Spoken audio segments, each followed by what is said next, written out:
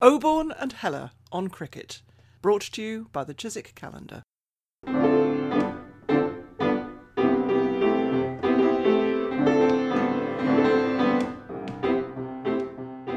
Hello, it's Peter Oborne here in Wiltshire, and for the first time this week, Jack Frost hasn't come to visit. Hello, it's Richard Heller in southeast London. No visit from Jack Frost, but it's pretty grey, it's pretty damp and dank. Not a great cricketing day. Not a great cricketing day, Richard, in many ways.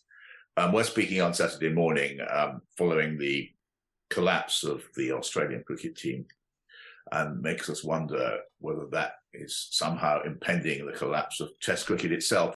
It lost the first Test match in India within 3 days, lost it by an innings, and were all out for 91 in the second innings. I think it was statistically one of their worst performances. We have the absolutely perfect guest, one of the wisest and most experienced cricket writers in the world. This was one, I might even call him the John Arlott of Australian cricket, Mike Cowan. Thank you, Peter. I don't know whether I could run a pub in Hampshire very successfully, but it's nice to be with you. A very subduing day for Australian cricket. Indeed, I was just talking to Richard before we got going. It's a subduing day for Test cricket, because Test cricket can't afford this sort of abject failure by one of the top teams. And Australia is coming out of an empty, soulless Test match summer against the West Indies and South Africa. And in fact, Malcolm Knox, a colleague and a very fine writer, wrote today in the Sydney Morning Herald that there was a feeling within the Australian cricket community that the summer of Test cricket was going to start in India, because we'd missed it through November, December, and January. It was about to start now. But of course, we've had this setback immediately, and it is quite a severe one. I don't know how it went over in Australia, but it looked to me as though the Australian batsmen seemed completely clueless in the conditions, completely underprepared, in a very bad mental state by the look of the body language. I think you're spot on, Richard, spot on. Mentally, the mindset was wrong. It's interesting, they scarified a pitch over here at North Sydney as part of the build-up to try and sort of create the sort of conditions that they might encounter there. But I don't think it had anything to do with technique. It had everything to do with mindset. It's certainly, the mitigating factors were the fact the injury struck them deeply. They were very unfortunate not to have Stark, Hazelwood and Cameron Green. They were very significant outs, certainly, although not all the quicks would have played, obviously. But that aside, they've struggled mentally on the subcontinent for many years. There was a general feeling that they'd come out of that in recent times with very good performances in both Pakistan and Sri Lanka. But that was a severe setback, and it'll be very interesting to see how Pat Cummins handles it, because it's the first really big challenge to him as a captain. He's had been under a bit of pressure as captain in recent times, hadn't he? Quite a bit of criticism, and it wasn't really been stilled by those not very competitive series against the West Indies and South Africa at home, was it? No, but I think that the main criticism that he's had has been for issues away from the middle. He's a very articulate and impressive young man who's got a great sense of social justice and very much the modern player in terms of taking on issues, or very conscious of issues, particularly on global warming and energy matters. And it's polarised the community a little bit, I think. Some believe, yes, he's entitled to that and to share it. Others think that it's not his domain and sportsmen should stay clear of it. But I think that's a fairly naive view nowadays. The contemporary sportsman, the articulate contemporary sportsman and leader right around the world is becoming quite conspicuous on social issues, some of which has been tremendously positive. So I think we've just got to give Cummins a little bit of time to settle into that. He's an impressive young man, and I think he'll see it through. But he is going to have to learn, perhaps, just to balance the cricket aspects with social good and social issue matters. Mike, do you think some of those criticisms of Cummins were actually orchestrated by energy interests, by vested interests? Oh, yes, I don't think there's much doubt about that they've seized, those interests have seized a chance. He's a very conspicuous figure, an impressive figure. And yes, I think you're right. And he's vulnerable to that. And I think he's learning. He's a young man. He's quite a conservative Catholic boy from Western Sydney. So, he's in a very interesting situation in his development. He's developed impressively as a cricketer, and I believe he will as a leader. Just as a little addenda to that, Richard and Mike, I remember in 1964, the England captain Ted Dexter fought a Conservative seat in Wales against Jim Callaghan. And I don't remember any criticism of Ted Dexter for involving himself in politics in that way, or of Colin Cowdrey when he tried to resuscitate English cricketing ties with South Africa in the 1970s. And so we're coming, it's a real double standard. In Britain or England is going to criticise Cummins for the way he stands up for causes he believes in. But can I take it back to this grave issue? I mean, I think what Richard is saying, though, we've had two sort of non-series for Australia in which they've overwhelmed the West Indies and South Africa.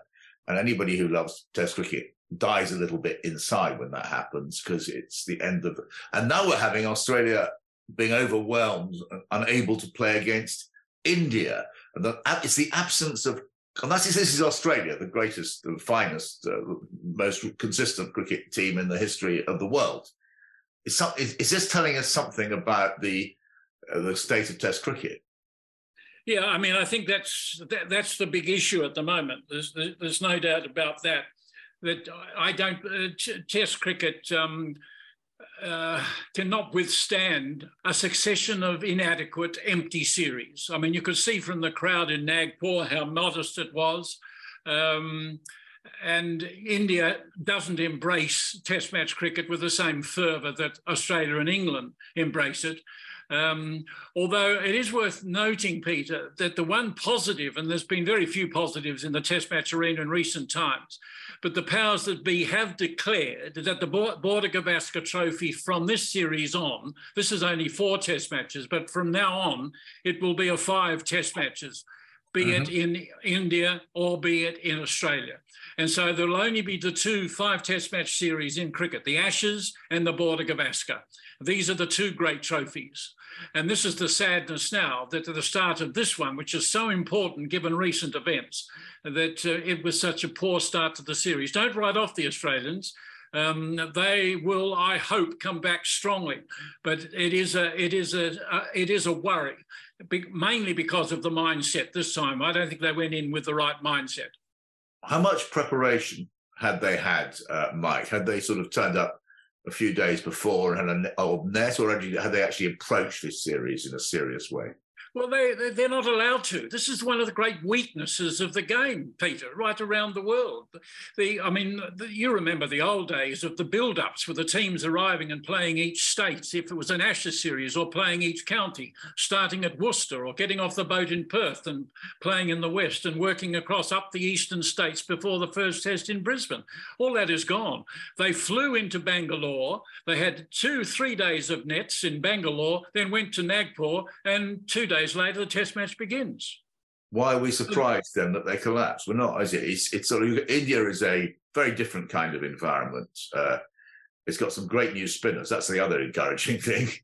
And, you put great though many of the players are, to give them that sort of preparation for what you are touting as a really serious Test match and Test series is it's abysmal, isn't it?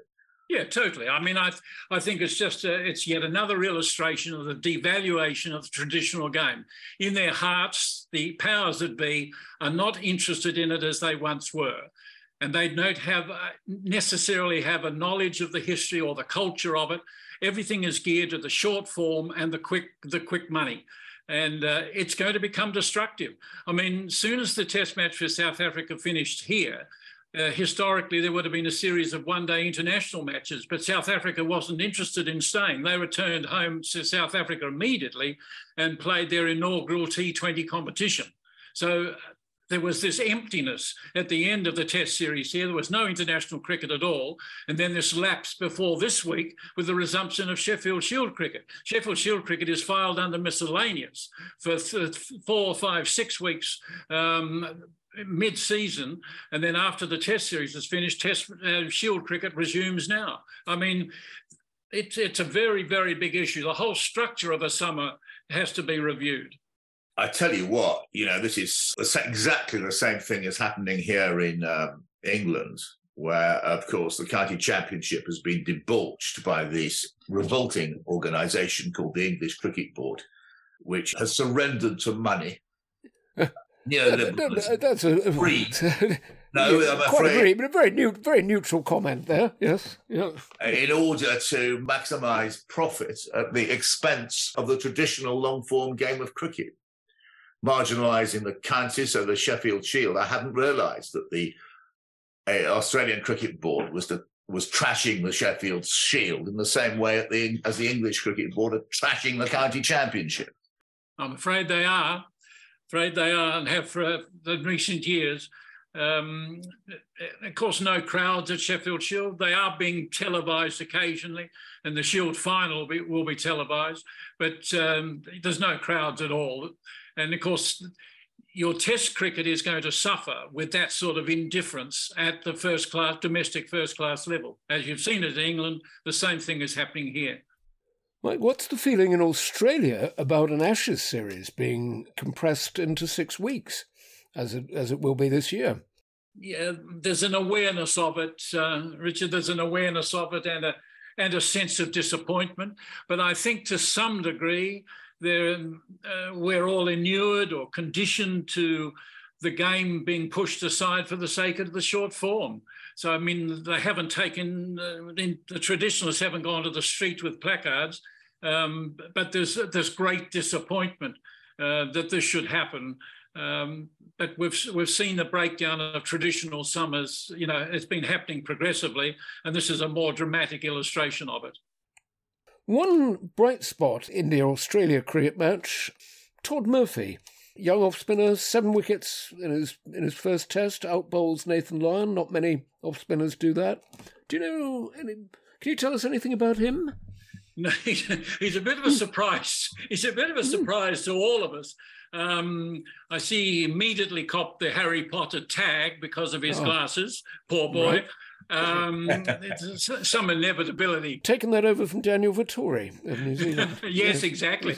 And of course, he's been coached by Vettori, who's looking after the Australian slow bowlers at the moment. And Vettori's one of my very favourite cricketers, a wonderful man. And Murphy will do well. His father played at St Kilda in grade cricket. He's a country boy from Echuca on the River Murray. There's been hope for him to develop in recent years, but he's come through so very quickly. He's only played, I think he's played fewer, is it 4 or did he played 5 first-class games, fewer than did Shane Warne when he came into the side. And so there's a sense of excitement. I think the key thing that all the commentators talked about his maturity, his emotional maturity. And of course, for someone, it's extraordinary. He would never have bowled 48 overs in his life. To do that against such class batting in those conditions and to prosper like he did, it's a credit to him. And that's the one happy moment out of a very subduing 3 days. I'd like to ask about the structure of Cricket Australia. It seems to us here in England, on this podcast, we've talked frequently about the lack of accountability of the England and Wales Cricket Board to anybody at all. If you're an Australian cricket fan and you're discontented with Cricket Australia and the way Australian cricket's being run, what do you do about it? And does Cricket Australia have to listen to you in any way at all? Yes, it's a very good point. I don't know how earnestly they have been listening in recent times. It's been a tumultuous period at board level for the last 2 or 3 years, I suppose. there's a 9-person board, one director from each of the 6 states, and 3 independent directors. And so the future of the game is entrusted to them, and there is not a lot of cricket experience there. There is Greg Rowell, the erstwhile Queensland fast bowler, is on the board, but there's not a lot of cricket experience there. The good news of recent times is that Mike Baird, the former New South Wales Premier, a very astute politician, a former corporate banker, and a very affable man with a reputation of being a doer, has just been appointed to the chairmanship of the board. And I think this could make a difference at a very critical time. So there's an element of hope there that the new chairman can pave the way. But yes, it's not been an easy time. There's been a lot of conflict, a big staff turnover in the last 2 years. James Sutherland, who was the chief executive, was there for 17 years until he left. And of course, that raised eyebrows, someone being in that office for 17 years. And then Hockley was there for, I suppose, 8 months as acting CEO before he was given the job. And he's still there. And in fairness to him, while he's not a particularly good communicator with the public and the media, he has managed to defy the odds through COVID to meet all the commitments, particularly from the visiting teams, etc. And that in itself is an achievement for Nick Hockley. So you give the man his due in that context. But it's been an unsettled period, Richard, an unsettled period. I noticed that you said that there was not much cricketing experience on the board. That, of course, is also very much true of the English Cricket Board. Would I be right to surmise that the absence of cricketing experience is made up for by a lot of sharp-suited men who only know about money and marketing? Yes, I think it's fair enough if you're going to make a sweeping observation of perhaps the last 10 years or perhaps even a bit more in Australian cricket, you would say that it has been hijacked by the marketers and the publicists at the expense of the true traditionalists with a knowledge and understanding of its culture and history. I think that would be fair to say. The Australian women's cricket team has been very successful, and Australian women's cricket seems, as we discussed last time, seems to be in a very healthy state and seems to be, on many issues, seems to be far ahead of Australian men's cricket. Are Australian women represented on the board formally? Recently, yes, but not now. Her name will leap to me in a moment, who's just stood down from the board, but she was there, a very accomplished cricketer and now commentator, Mel Jones. She was a very accomplished player, was Mel, who served on the board, but has now left the board and is working as a commentator, one of many very fine women commentators around the world. Like John Howard, who I think was 4 times, won 4 elections in a row, and I can't say I was mad keen on his politics, but I loved his affection for cricket. And do you think he's got a role to play in pulling things together? No, not now. He did have a crack at one time, you'll remember, for the ICC chairmanship. He's a very senior soul now, and still with a great passion for the game, Peter, a great passion for the game and a great knowledge of the game, loves to read about it and write about it. He's still trying to live down a very flat off break that he tried to bowl in the presence of Musharraf in Pakistan many, many years ago, which brought him great embarrassment. No, his days... famous, of course, Mark Taylor, the former Australian captain, calling him a cricket tragic. He was very much one of those who believed that, the 2 most important offices in the country were that of the Prime Minister and that of the Australian cricket captain. And so, he's dined out on that for many, many years. Bob Menzies was much the same, a forerunner, of course, of the founder of the Liberal Party. And he had the famous photograph of Trumper on his wall at his office in Canberra. So there's a history of it. Menzies, of course, for some reason, he always found need to attend an international summit in London during the Lord's Test, didn't he? Well, that's true, but you've had a few sort of got CHOGM conferences organised. I can remember John Major would do the same thing. It was all a matter of the timing for CHOGM, and yes, they were very shrewd at that with some of those Liberal leaders. Don't forget Bob Hawke's fascination too, Peter. I mean, Bob Hawke had a great love and knowledge of the game. So we've been well served in that respect. Yeah. Bob Hawke nearly got a blue at Oxford, and Bob Hawke and John Major played that sort of famous miniature cricket match with the Prime Minister of Pakistan at the time, Nawaz Sharif in Zimbabwe, at one of those at a Commonwealth summit, which was arranged. So those, they're not unique in following cricket as political leaders. Michael Manley as well. Of course, wrote the entire history of West Indies cricket. I think there's, in general, despite of the turmoil or the troubles you've been describing recently in Australian cricket, there's quite an admiration in England for the way Australian cricket is run and handled.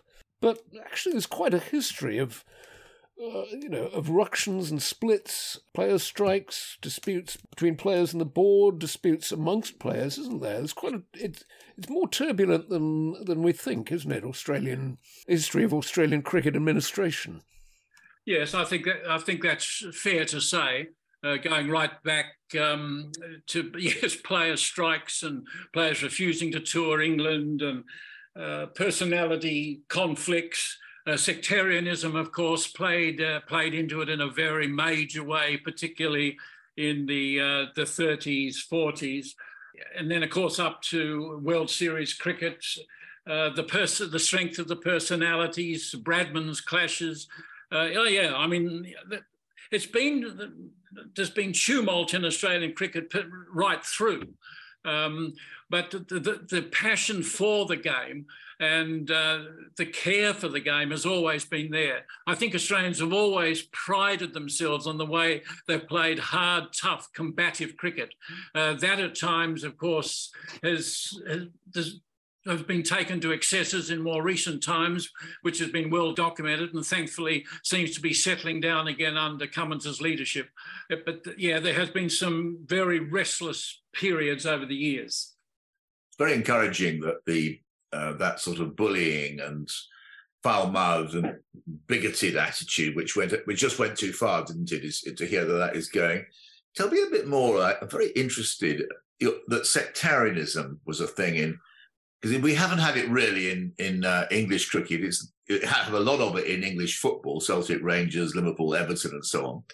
Tell me how the sectarianism has affected Aussie cricket. Well, historically, it's hard to gauge a definitive period, but in a cricket context, when it came to its head, it was at the period when Bradman was prevailing over all. I presume that he was the ultimate boring Protestant, sort of, with his briefcase. He was a Protestant type of player, wasn't he? Yes. Hard-working, humorless. Yes. A bit hard. sang in the choir in the church, in the Anglican church in Bowral, and all the rest of it. But it was the competition with O'Reilly, or the conflict with O'Reilly, which brought it all to a head. And O'Reilly's support from Fingleton, from McCabe and Leo O'Brien, there was a hardcore Catholic group there. And it was seen to be carrying on, and the conflict was so intense.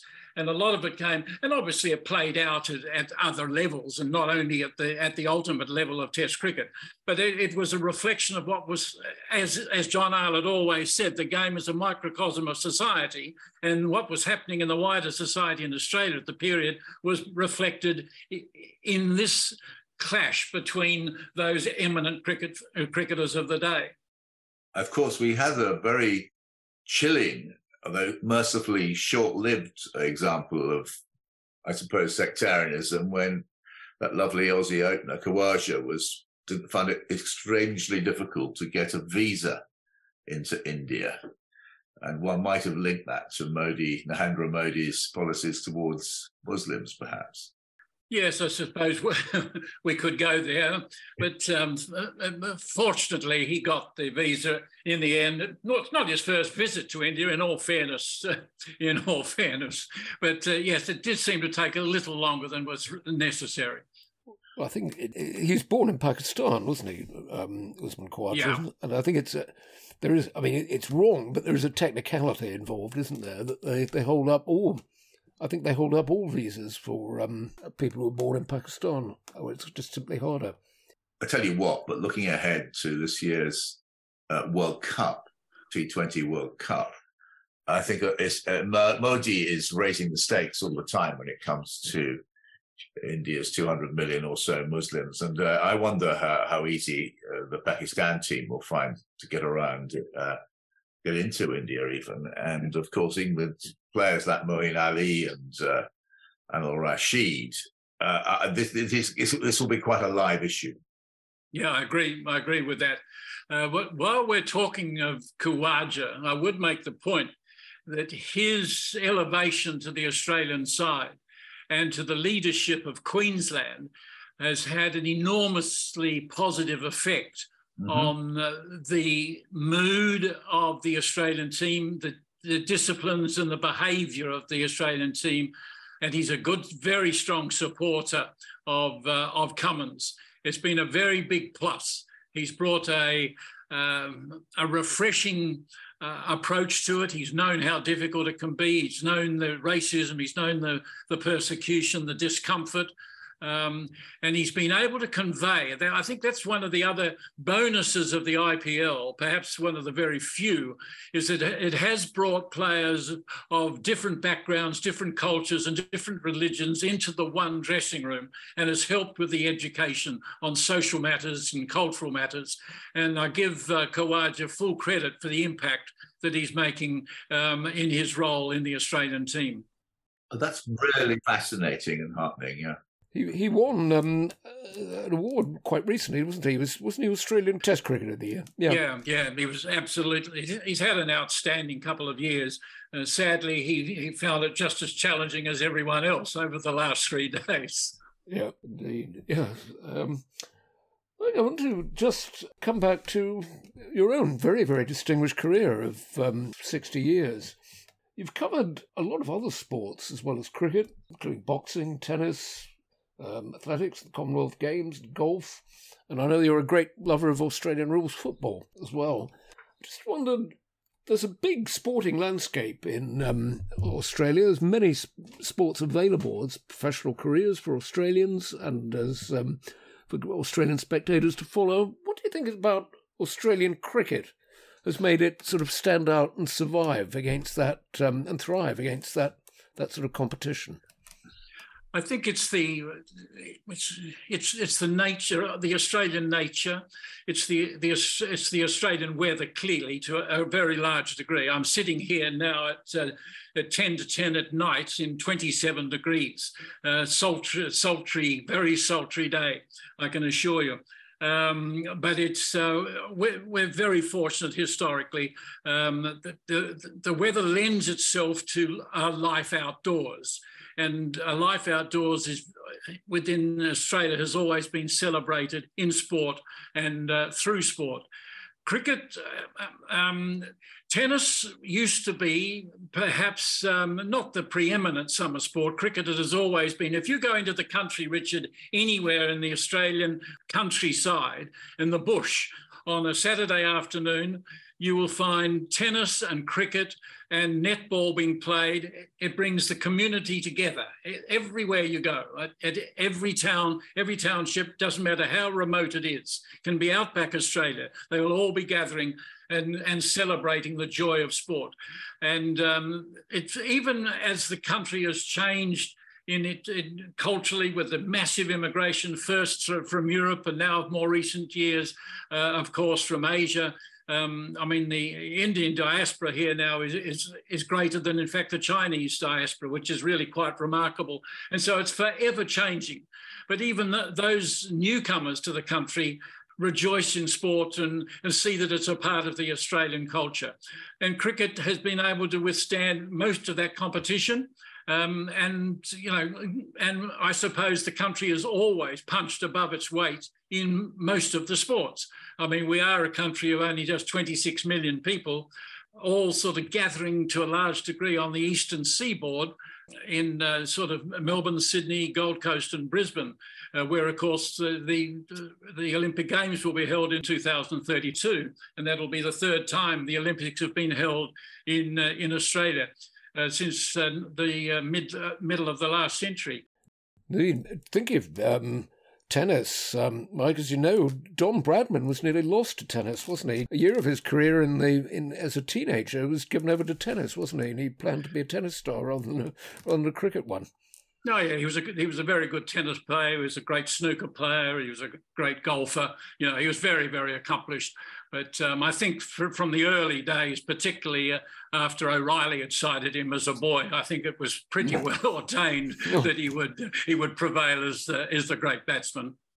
You've been looking back there over the Aussie sport for the last 60 years.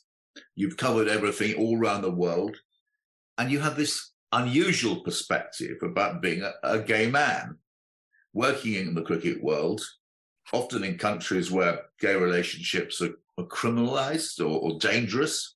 What's your assessment of the progress made for gay people in world cricket since the 60s? I would have thought they haven't budged very far at all, Peter, I'm afraid, and particularly in Australian cricket. I mean, there's just no visibility at all. With the women, it's a very different matter. The women feel a lot more comfortable about their identity and their sexuality, and the Australian public has embraced the women's team, of which there are a number of lesbian players and has been historically, and they've been embraced, particularly in recent years, because it's been such a successful side. Within men's cricket, there's absolutely none. And perhaps it's apposite we should be speaking today, because next week World Pride begins in Sydney. It's the first time World Pride's been held in Australia, which is the international celebration of the LGBTQ community. And a sport is playing a very significant role in it. And I just made a note of it today because I knew you'd be interested. There's 15 sports being played: golf, tennis, football, roller derby, would you believe, aquatics, boxing, dragon boats, martial arts, kickball, hockey, squash, ice hockey, running events, walking events, 10-pin bowling and wrestling. No cricket. No suggestion of the gay community in any way embracing it at all. Every other sport, 15 sports there that I listed, are being involved in this World Pride celebration. And just today, it's very, very interesting that a release has come, which you may well have seen in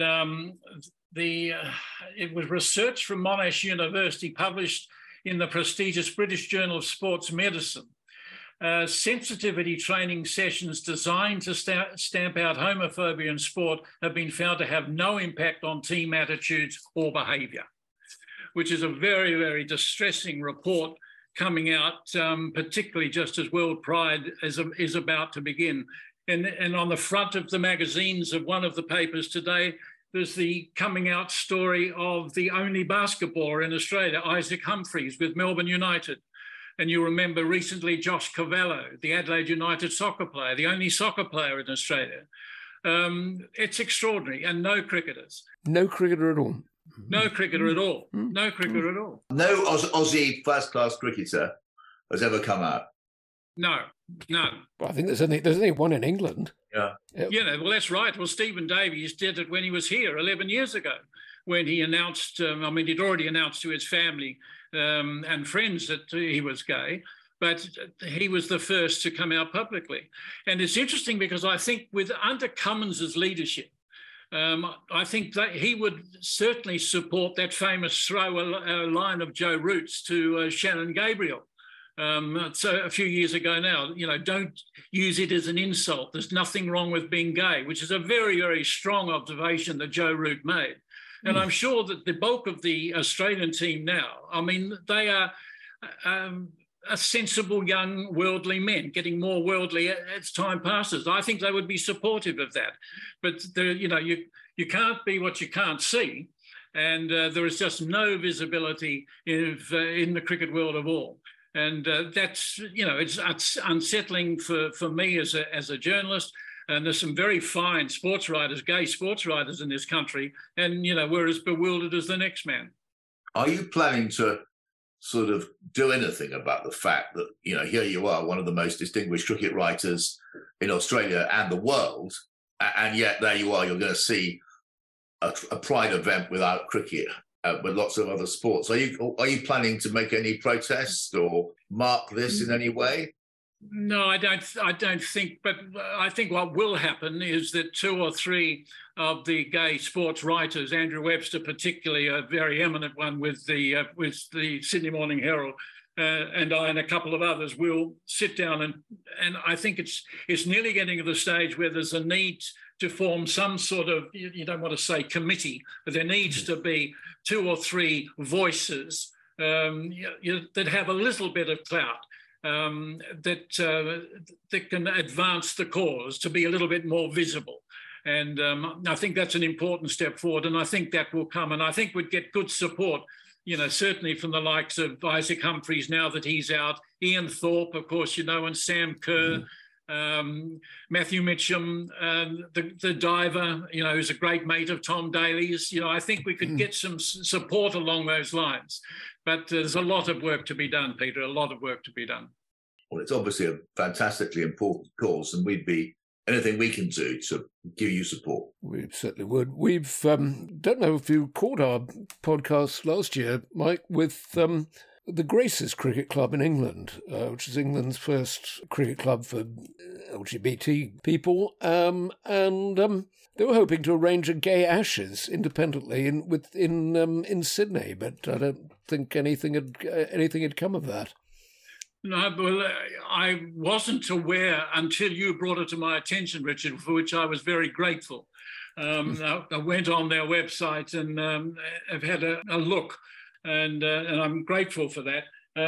Yes, a gay Ashes would be wonderful. That's the sort of thing. But just, it's just so sad with World Pride, and they're expecting 80,000 people from around the world to come for this celebration from February 17 to March 5. And what a big celebration it will be.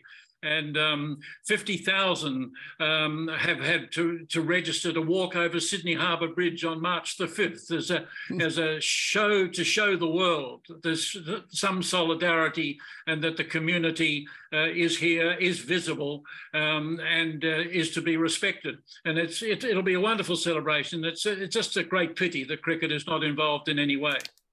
Very shame.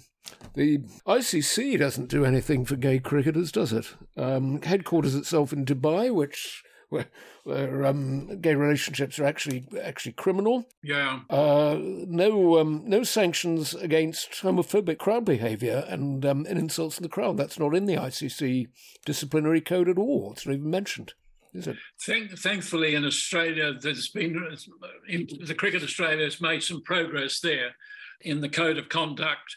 In fact, they took quite strong. There was a couple of lapses over the last couple of years with James Patterson and Marcus Stoinis, and they took strong action against both of them. So the anti-homophobia, the community service announcements, and particularly Alex Blackwell and the former Australian women's captain, who's been a real trailblazer, and her book Fair Game has been quite outstanding and has brought so many of the issues to the fore. So there are some that are having a real go, Richard, and that is a tremendous relief. But you're quite right, and of course it's not only ICC headquarters. Of course, it's some of the countries, many of the countries that stage the international game. Of course, where it is homosexuality is illegal, and those that violate to certain laws are treated, just disgracefully. We hope for better fortunes for Australian cricket, certainly better support for Australian Test cricket than you described earlier. And hope whatever happens, we hope that the rest of the series produces some fine cricket. By the way, it's quite a gloomy week for me, actually. I'm going to have a knee. My knee's been troubling me. It stopped me playing hard most of last year, and I'm finally going to have an op. And it's quite a dark moment as a cricketer when you realise you'll never play cricket again. I've been playing cricket for, more than 50 years, something like almost 60 years almost. And I've loved every summer playing cricket. And suddenly to realise you may never play cricket again is quite heavy. And I mentioned this to Francis Wheen earlier this week, the journalist, and he told me about a song from Roy Harper called An Old Batsman Hangs Up His Boots. And I listened to it and I very nearly cried, because these things happen, but you somehow don't realise they're ever going to happen to you. I think there's a lot of sympathy coming from all around the world for you at this point, for people who love cricket, Peter. There's no doubt about that. We understand totally. But never mind. Perhaps I'm planning, at the moment, my schedule is to go to the Saturday of the Lord's Test on the 1st of July, and I'm booked in for the operation with a very distinguished surgeon on the 3rd of July. And you never know, perhaps he'll work some miracle. I don't think it'll be good for me this year. Well, let's hope so. I can't resist saying I wrote a poem myself about my knee. That's in a rather more comic vein than Harper's. It's called Sinatra's Last Over. And it began, I'm 73. There's pain in every joint, especially each knee. Don't I know that? And the shoulders. So give me the ball. I really hope I don't embarrass you all. I'm bowling my friend at match end, and we can't wait to lose. So give me one for the over and one more for the booze. Very good, Richard. Very, very good. Very good. But we all, it is a terrible moment when you think you're not going to. I've been there myself, but somehow, against all better judgment, well, also in response to appeals from batters all over the world, I've picked up. I've nearly retired many times, or thought I was forced to retire, but I've picked up my career again, and I still plan to bowl again this next season. To anybody who's willing to receive it. Yeah. Well, I can't compete. I haven't played for some years. I was a very, very modest player, but also sort of had the issues that Pataudi and Milburn had as well, which does restrict you somewhat in being a free-flowing player. But I use that as an excuse. John Inverarity used to love bowling at Loughborough in 72. I can remember at the nets at Loughborough College. He bowled around the wicket, left arm orthodox to me, and my having one eye, bowled into my blind spot, and there was absolutely no way I could play him. And of course, he keeps taunting me with that to the day. But no, I loved the cricket that I played. But as both of you, Richard and Peter, would know, that when you are committed to the newspaper game and to the rigours of it and the timetables of a newspaper game from a young man on, you have very little chance of playing competitively. And but has some good games. Had a couple of when I was in England in the early 70s, a couple of sort of casual games at Shepherd's Bush, which was a lot of joy. And but no, I haven't played for a long time. But I do remember it, and with affection. And there's still some tall tales when some of my teammates get together from the old days. It's always a bit of fun. Did you ever play with our mutual friend Kamar Ahmed, who played a lot?